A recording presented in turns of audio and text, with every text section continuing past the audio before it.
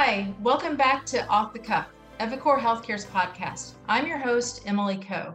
And today, our guests are Dr. Mary Kay Barton and Dr. Gary Jones, and we're going to talk about oncology clinical trials. Thank you, Dr. Jones and Dr. Barton, for joining today. I'm very excited to talk to you about oncology clinical trials.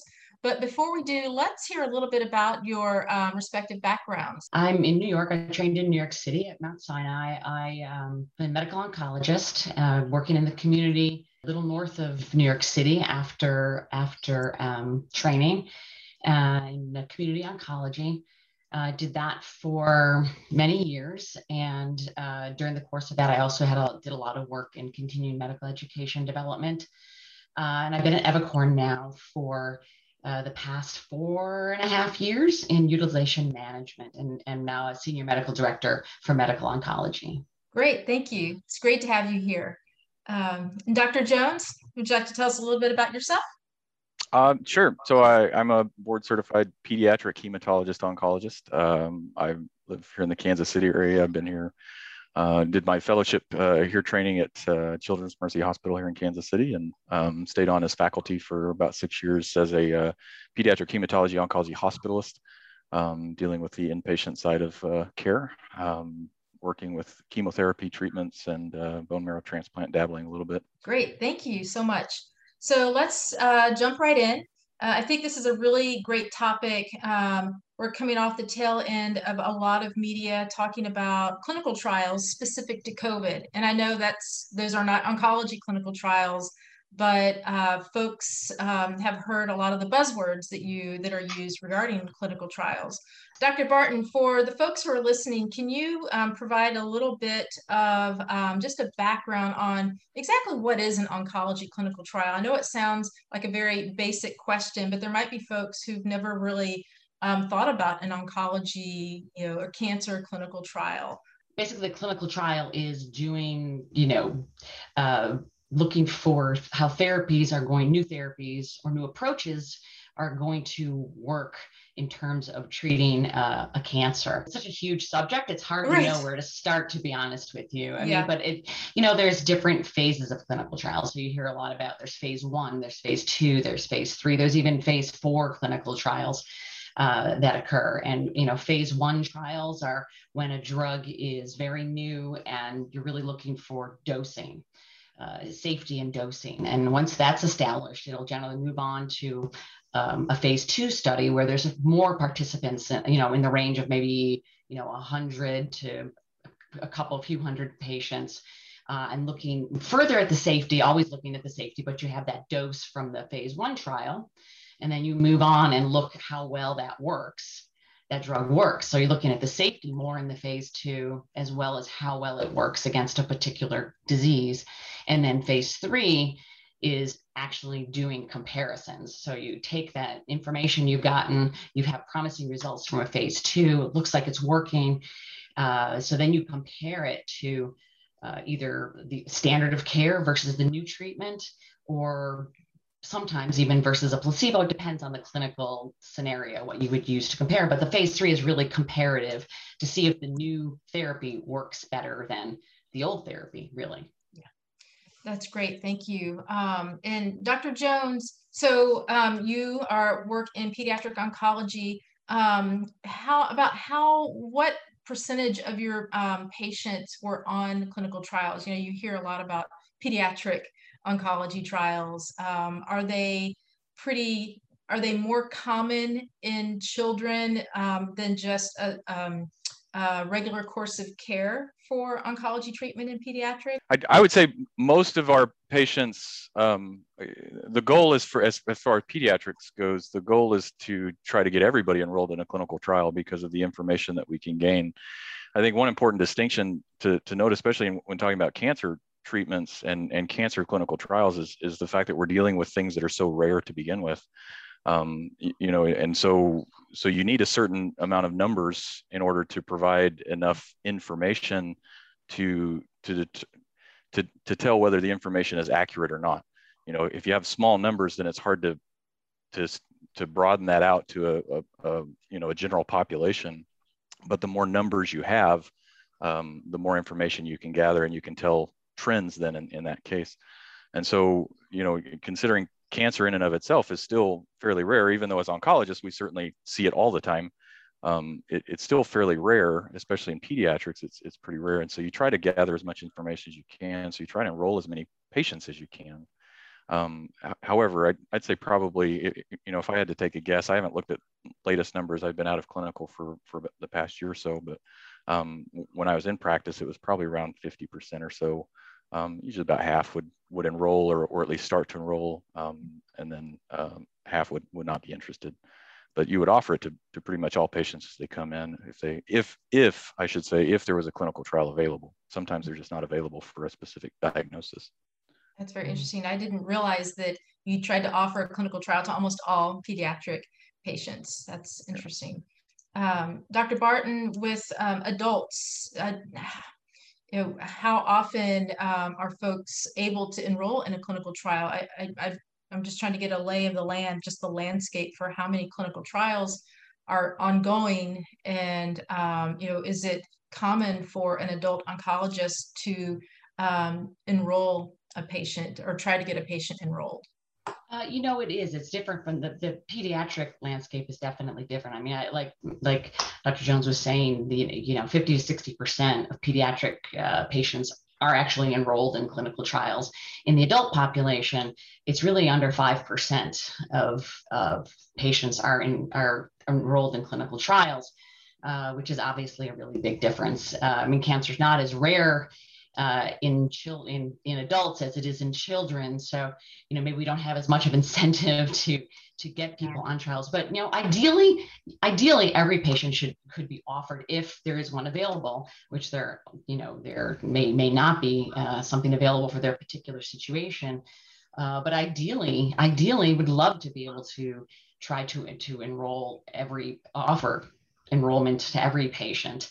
But again, there are a multitude of barriers to enrolling on clinical trials, and a lot of studies trying to break down those barriers, a lot of new approaches to try to break down those barriers. But yeah, the reality is right now, less than 5% of adults are enrolled in clinical trials. So yeah, and ideally, yes, everyone would be offered one.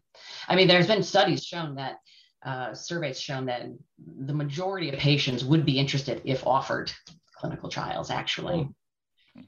So I guess patients who are maybe more informed when they have come to an oncologist and say, hey, I was at the National Cancer Institute website. I see that there's a clinical trial for my type of cancer. Can you look into this? So that's a welcome request when patients come with that information.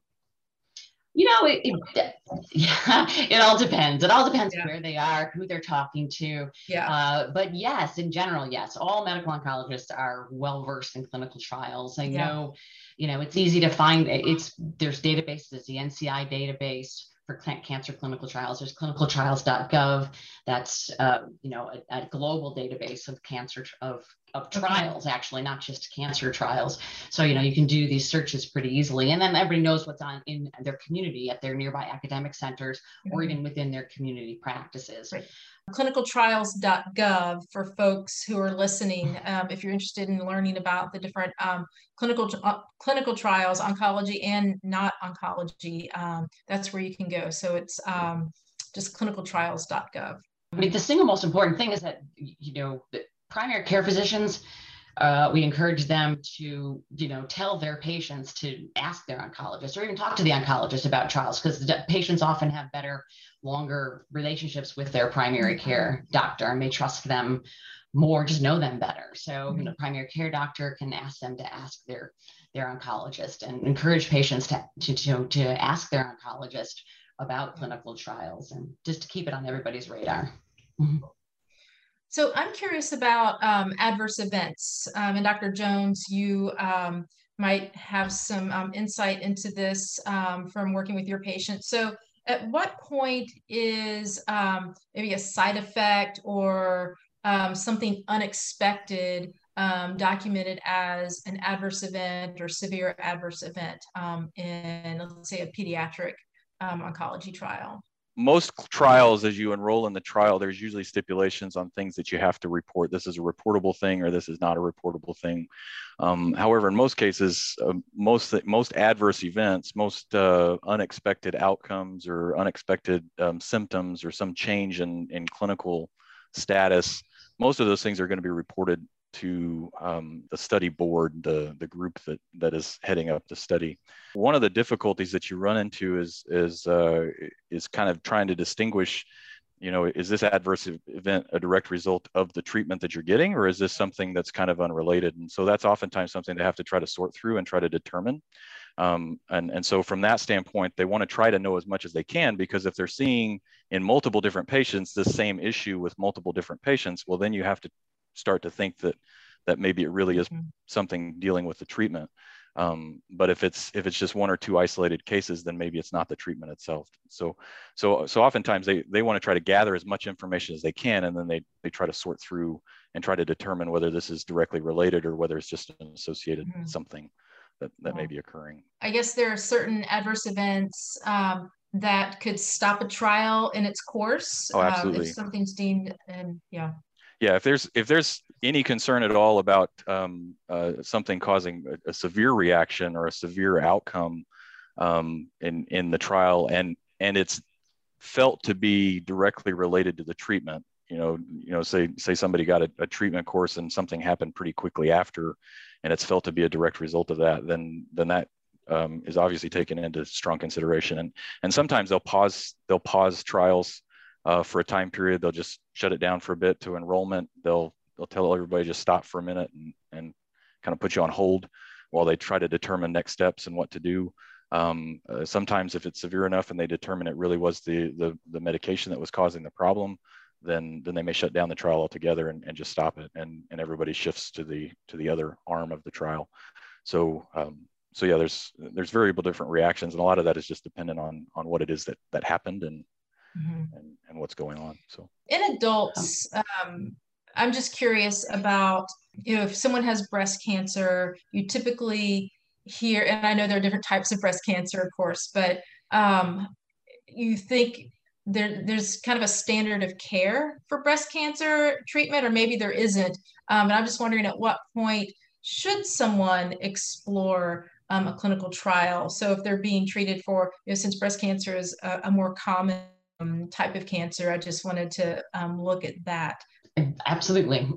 For breast cancer, there's definitely standard of care. I mean, there's no question there's a standard of care for pretty much any scenario. But we're always looking, that's the standard of care, right? We do trials because we need to change the standard of care, because it's certainly not. The standard of care is not perfect care. So there are trials for, initial diagnosis. There certainly are some patients, not all patients would be appropriate. It really depends on the scenario. It depends on what trials are being done and exactly what situation they're in, and exactly what kind of breast cancer they have, exactly what stage of breast cancer that they have. But yeah, there are trials up front. So yes, it's a good question for initial treatment. A clinical trial is absolutely not just after you have metastatic disease and you've had 3 or 4 different treatments. That's not the only scenario, certainly. So if you talk about clinical trials in general, so the gold standard for a clinical trial would be, they say, double-blind, randomized, placebo-controlled. So double-blind means that none of the investigators are aware, and the participants are not aware of what treatment they're getting. Randomized means that nobody is choosing where they go. A computer program or envelopes or some measure is used to randomize patients. Placebo-controlled means that you're getting a sugar pill versus the actual treatment. Obviously, that's not ethical to do that in cancer treatment. You can't just not treat or give a sugar pill to a cancer patient, right? And so oftentimes when we're getting into clinical trials from a cancer standpoint, is when you're getting into those phase 3 trials where it's a comparison study, there's always a standard of care, and then you're comparing the current treatment or the current question to the standard of care. And so you may be randomized as a patient, you may be randomized to the standard of care arm, or you may be randomized to the treatment arm. And that is randomized but it's not double blind. Usually all the providers and the patients are going to know which way they're going. And obviously you can't do placebo control because that's just unethical. Mm-hmm. But there's always a standard of care that everybody's being treated by. And generally speaking, then the patients that aren't on clinical trial are just getting the standard of care. And so that's the current best treatment. So everybody's generally getting that standard unless you're on a clinical trial and you're getting that whatever that question is that they're trying to answer, you're getting that. The one problem is we call the arm, the experiment, the arm where we're looking at the new treatment, we call that the treatment arm, which probably we shouldn't, right? Because both are getting treated. Right.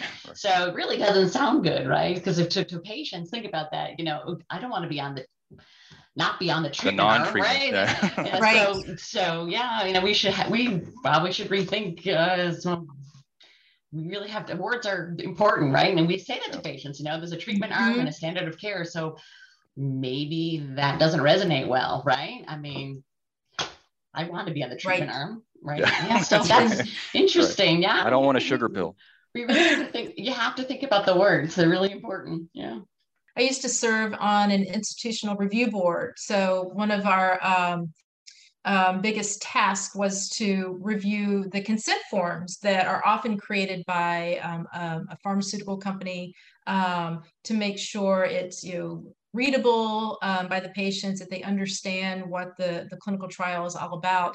And they're hard to read. I mean, I don't know if they've improved since I was serving on an IRB back in the early 2000s. But have you seen improvement in consent documents for either pediatric or adult? Because I just wonder if, unless there's a case manager working with patients, if they truly understand that they might just be getting standard of care and not the experimental arm of the trial. I don't know if I can speak to whether I think they've improved. I'm not really sure, but I know that our communications outreaches have improved. So I don't know if they're written any better, but I think we do a better job of actually explaining now. But we're hyper aware of explaining better to people. That's good. I can speak from our side. And again, our institution I can speak to. We went through great pains to make sure that we would oftentimes. As a hospitalist, I would work all shifts, including night shifts, day shifts. We covered 24-hour shifts. And so oftentimes a patient would come in, we would give them the consent form overnight to keep an eye or to read through, get a chance to really see if they had any questions on things. Then we would sit down with them for probably an hour the next day, just sit down with them in their room and discuss and walk through make sure that they didn't have any questions on the consent form specifically, make sure they didn't have any questions on what the trial intended, what was being studied for this particular trial, et cetera. Make sure that there were no questions from that standpoint. So we really went through great pains, at least at our institution. We certainly did, to try to make sure that patients understood what they were signing up for. And again, explaining that what I just explained a minute ago about the difference between the standard of care arm versus the treatment arm, quote unquote. And then because we called it the treatment arm too. I know, right? So yeah, the standard of care arm versus the treatment arm, and answering the question, and you may end up on the standard of care arm, and that's not bad because we don't know whether the treatment works or not. And so and again, going through all the pluses and minuses and trying to explain all of those things, because I can't speak to the adult side, but I certainly from the pediatric side as a parent, you want to make sure that your child is being taken care of. And so we definitely would take the time with the parents, and if they were older teens, make sure that they understood as well, because they can't provide consent, but they can provide assent, and make sure that they understood what they were signing up for as well. And so make sure everybody was on the same page. So Dr. Jones, could you tell us a little bit about CAR-T trials and how a new type of therapy, CAR-T, being used in pediatrics? Could you explain a little bit what that stands for, and how this might be a really great breakthrough in cancer treatment? Sure. So CAR-T, CAR-T, is chimeric antigen receptor T cells, is what that refers to, the CAR-T. Basically what they're doing is they're taking a patient's T cells, they harvest the T cells through a blood, they pull off a patient's blood and harvest out the T cells specifically. They then collect those and they genetically manipulate those T cells to put specific receptors, little flags or binders on the cell surface so that they will bind specifically to cancer cells. And so it's a very targeted therapy directly at whatever cancer they're trying to treat. At our institution, we were participating in a CAR T trial specifically for ALL patients, B-cell leukemias specifically. Showed great promise. We're still pretty early because again, at this point, CAR T, as far as the last time I was involved, they were still only using it for the very severe cases, those that had failed standard of therapy and remission therapy, and so had been through multiple treatments and didn't have very promising outcomes. Those were the ones that were getting the CAR T cells and that therapy. But I can tell you from experience, the very promising results. You know, we had patients, international patients not just in the United States, but patients came from other countries. We had a patient from Europe. We had a patient from Central America, came up to Kansas City to get these CAR T cell therapies. They were oftentimes in the ICU by the time they arrived. They're just in very bad shape, you know, just riddled with leukemia cells. And within a few weeks of you know, the CAR T cells themselves, it takes time to process those, and that's one of the hangups right now is that you harvest the cells and then it takes weeks to get those cells prepped and to get them you know, to get the manipulation done and then to get them so that where they proliferate the cell. Replicate, yeah. So as they replicate the cells, right? So as it takes time to get all that set up, and but again, within just a few weeks of giving them to the patients, both those patients that I just referred to, both of them went home. They look great. As far as I know, they're still doing well. Last time I heard, they were doing great. So very promising. You know, one of the things that right now they're waiting to see is kind of long term. How long does it last? How long does the effect last? Does it, you know, we're certainly not quite to the 5 years yet, I don't think. Maybe some of the earliest patients, but we still got a long ways to go. They're certainly trying CAR T therapy with other solid tumors. We had a trial going on with neuroblastoma at our facility as well. It wasn't quite as promising. The initial effect was just as promising, but it did not last as long, the effect. And so those patients would relapse pretty soon. And so kind of trying to figure out those final little pieces and how do we get the effect to have a longer duration in some tumors. I was looking through clinical trials just the other day, and you know, they've got them now for melanomas and myelomas and other solid tumors that they're looking at CAR T. So it's very promising, very exciting field right now. For the adults, we have approved CAR T therapies for several lymphomas, and the newest one for myeloma. And like you said, there's going on in a lot of different solid tumors, and solid tumors present other challenges just because of more complex microenvironments than the hematological malignancies. But there's a lot of interesting, you know, next generation, if you will, CAR T trials as well, because, you know, it's all CAR T, it's called, but, you know, what's important is what receptor you're putting on. You have to have the right target, right? You don't know. Right. Just you have to these have different targets. So which target is the best target? And there's bispecific, there's targets, so maybe putting two targets on the cell, not just one target, and different ways of putting the target on, as opposed to using NK cells, a different kind of immune cell instead of the T cells. So they're using NK cells. They have a variety of characteristics about them that makes it a little easier to do. And ultimately using even allogeneic, could do allogeneic off-the-shelf CAR T cells perhaps someday, which is an area of research. You know, there's a lot of interesting things. Yeah. And what about immunotherapies? Is CAR T also an immunotherapy, or is that a separate type of therapy?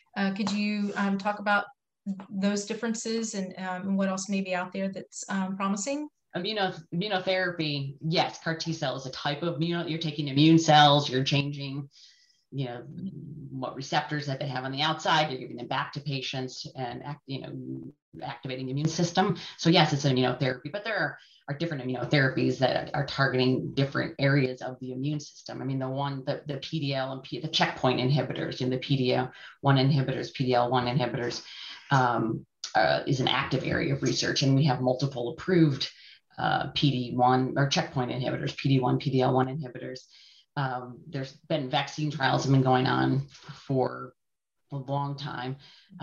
So, I mean, when people are talking about immunotherapy trials right now, probably the thing that people are talking the most about would be the checkpoint inhibitors, the agents that are the PD-1, PD-L1 inhibitors. And I mean, yes, they're being basically investigated in all areas. They're approved in multiple tumors. And, the challenge is, where are they best right now, really? Are they in what combination, in what line of therapy? Increasingly they're being used frontline in combination with different therapies. What people will respond the best? You're looking for what markers, what can we find in people, what's the population who are going to respond the best? So you're looking for predictive biomarkers in people to see who are going to respond the best to those therapies. So yeah, it's a huge area of research and a wide area of research. For a physician, for an oncologist, it just seems like there's so much out there. How do you even get started on identifying which therapy would be the best approach for your patient who is newly diagnosed? Are there algorithms and programs where you put in the patient data and it helps you arrive at a great likely candidate for therapy, or is it more just based on the oncologist research and knowledge of what's happening in research at the time? I'd say for the more common diagnoses, there's certainly protocols in place, and every day we're certainly learning more, and so those protocols get adjusted as we learn more. We gain more information through these clinical trials and through adjustments and what works better and what doesn't. But in general, when you have the kind of the more common, they're all rare, but they're more common diseases, right? There tends to be, trends in certain areas. There's some genetic markers that may flag as this patient may have, worse outcomes or better outcomes because of a certain genetic marker or certain gene signals that are being set off. So all of those things kind of help to make determinations on how high risk the patient is or low risk the patient is. And that can oftentimes guide the treatment as far as whether they're getting more heavier therapy or lighter therapy. Again, that's specifically pediatrics. I can't speak to the adult world. They're very different worlds. I'm sure Dr. Barton can attest. But yeah, there's certainly certain genetic markers and different flags and things that may guide you one direction or the other in certain treatments or therapies, and how aggressive you want to be with certain therapies. So. I mean, it all depends on the scenario that you're in. Every individual is an individual, and you start with that patient and you see exactly what they have, exactly what stage they have, and then talk to them if they're interested in clinical trials, see what's available in your area, within your system, within, something that is potential. And, is there a big program where we put in everything and then it pops out, what's good nice for that patient? We don't really have that. I know they're working on some AI platforms where they'll even listen, some great, I think they're going to even listen to you talking with the patient, and it can use AI and, take that information and find trials. Is that going to be in the future? Maybe. That's not here right now. It's really looking at your individual patient and knowing what's available and just thinking about it and doing your search on NCI site, clinicaltrials.gov, and also to individual cancer institutions in your area. And I know NCCN, the National Comprehensive Cancer Network, they update their guidelines often. I get emails maybe every week on protocols that have been updated. And I just want to point out that eviCore, when appropriate, keeps, our guidelines are revised in accordance with NCCN, so that we stay up to date with the evidence, so that we are giving patients the best care available for their different type of situation. Dr. Barton, do you care to elaborate on that, since you work within the guidelines on a daily basis? Do you want to talk about the eviCore clinical guidelines? Well, eviCore guidelines are the NCCN guidelines. We don't develop our own guidelines for cancer treatment. We solely use the NCCN guidelines and consider the individual patient as well, because again, not everything falls into the guidelines. But what we do have actually, when you put in a request for EviCore for treatment, you have to answer questions about the patient. So you have to put in whatever the tumor is, different things, what's important about that tumor that we need to give the NCCN appropriate treatment. You need certain information, and you need a fair amount of information to know what NCCN treatment it would be recommended. And we're actually taking that data that is input from the provider office and partnering with the NCI, with the NCI and cancer.gov, their database of cancer trials, and we do a search for them, and we'll actually provide cancer.gov search results for every patient for which is appropriate, that they put in a request in for treatment through EviCore. So that's actually something new that we've introduced probably maybe, I think 2 or 3 months ago. Oh, that's very interesting. Great. Prior to this podcast, I asked folks if they had questions that they would like for me to ask. And I have a question from someone who happens to be a nurse. The question is, there's been speculation that with the current use of mRNA vaccines and the ability to turn on or turn off aspects of cells, that this might be a step closer to treatments for cancer. Is there any truth to that? Well, I mean, the mRNA vaccine, there are Moderna has mRNA vaccines in clinical trials for cancer. So that specific technology is actually in clinical trials. In terms of turning on and turning off things in cells, I mean, there's CRISPR technology for actually, deleting portions of genetic material to get cells to not express certain things. So could that be, that's what they're looking at, to do some of the CAR T manipulation, perhaps. So yes, I mean, that technology is being used. How far will it lead, or exactly where it'll take us? I don't know. It'll be different in different situations, but it's technology. Yes, it is employed. I think though too, the caution you have to have though, because it is such a new thing, and that's what I would emphasize to people that are just watching this and tuning in, is that there's so much that's still unknown. One of the big problems with any treatment, any new treatment, is unintended consequences, right? And so while you may do well in this area, what's the downstream effect, and what, do we end up chasing our tails, causing other problems? And so that's where you have to be cautious on any new therapy, any new treatment. But certainly I would agree that I think it's exciting, the technological advances we've made in even just the last 10 years, 5-10 years. It's pretty exciting for cancer research. And something I want to go back quickly to CAR T therapies. I wanted to know about the side effects. So you hear about how awful cancer treatment side effects can be. I was just wondering if the CAR T therapy has similar side effects, or fewer side effects during the course of treatment. It depends on the patient and how well they tolerate, and every patient's a little bit different. And as Dr. Barton has said a few times, every individual, you really have to tailor your treatments to every individual. Because in my experience, and again, my experience is pretty limited.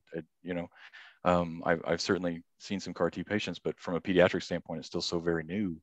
But we've certainly had some promising results. But even then, it can get, there's some scary moments sometimes where patients can get very sick, and sometimes as a result of the treatment itself. And so you kind of have to get them through the side effects. Some of them are very well known side effects, and so you have to kind of get them through those sometimes.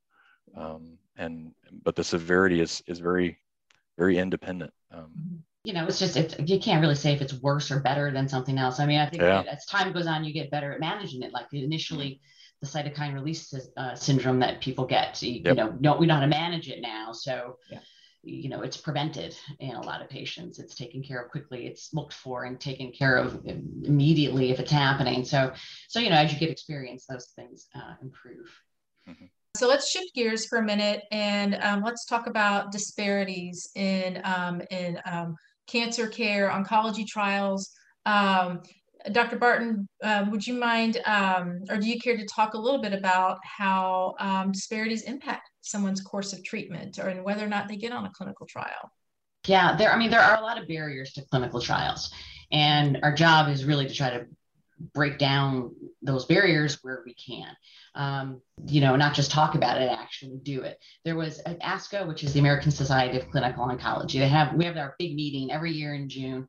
And this year the theme was really, every patient, every day trying to break down disparities. That was really the theme of the whole meeting. The number of patients, of minorities represented in clinical trials is really much lower than their percentage in the general population. And that was shown very clearly by a large trial that they did using de-identified electronic health record data from like 800 centers. And you could see that it was obvious that the minority populations were really underrepresented as to their population, as to their percentage in the population. And so, what do you do about that? There was another really interesting study at University of Pennsylvania where they had a 5-year intensive community outreach, and they increased their clinical trial enrollment in minority populations. I mean, by like 2 to 4-fold, they increased their enrollment. And it was really education. They did real education and reached out to the communities at where they were, at the churches, at the community centers. They partnered with Health Ride, which used Uber and Lyft to transport people back and forth. That's a huge barrier. Transportation, childcare. I think right now, they're still doing they provide several hundred rides a month for patients to get back and forth for trials, for any kind of clinic visits. So, they did real community education, community outreach, and real tangible things to help people to break those barriers, and were able to increase their enrollment by, substantial amounts. So I think those outreach programs, those, breaking down the barriers that people often will have is a huge push right now. And being done, not just talked about. Yeah. I just add to that too. Sometimes it's something as simple as, again, something we've seen in pediatrics. Sometimes it's as simple as the consent form that you have to sign isn't available in the language that they need to have it. So in order to provide informed consent, you have to understand the consent form. So if it's not available in the language, Spanish or whatever language, if it's only available in English and English is not their primary language, then you're going to have some problems enrolling people with, so sometimes the fix is that simple, but certainly there's other socioeconomic issues. We certainly have issues with, getting kids to the hospital. Sometimes, again, rides may not be available. Transportation may be hard to come by in certain areas. So yeah, all of those things are very, very pertinent across the board. Yeah, maybe some of the flexibility that we learned with the pandemic in terms of telemedicine, that decreases people's, having to come in as often. That breaks down a barrier. More flexibility in terms of getting your blood drawn at home. The FDA, allowed for some flexibility there. So, if we can decrease people having to come into the office so much, and we can keep on doing that going forward, that can help break down a barrier. People are often worried about their insurance coverage. I don't know if they know, but most health plans, they do cover clinical trials, and you can get from your health plan specifically what they're going to pay for, what they're not going to pay for on a clinical trial. And, they'll cover the standard of care portion of it. They won't cover the investigational drug portion or maybe some of the visits, depends on the situation.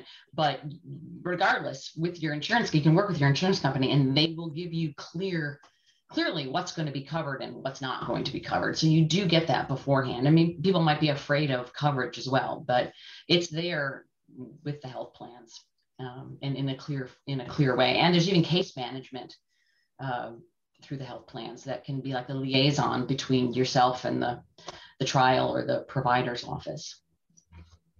Yeah, those are great points, because when you think of participating in a clinical trial, you think of multiple visits to the provider's office, and I worked in rural Mississippi for a very long time, and it was hard to get folks to just the rural health care clinic for an annual checkup. So I can imagine how the transportation nowadays with Uber and so forth can really open that up for everyone in rural communities. And then health literacy being a key social determinant of health.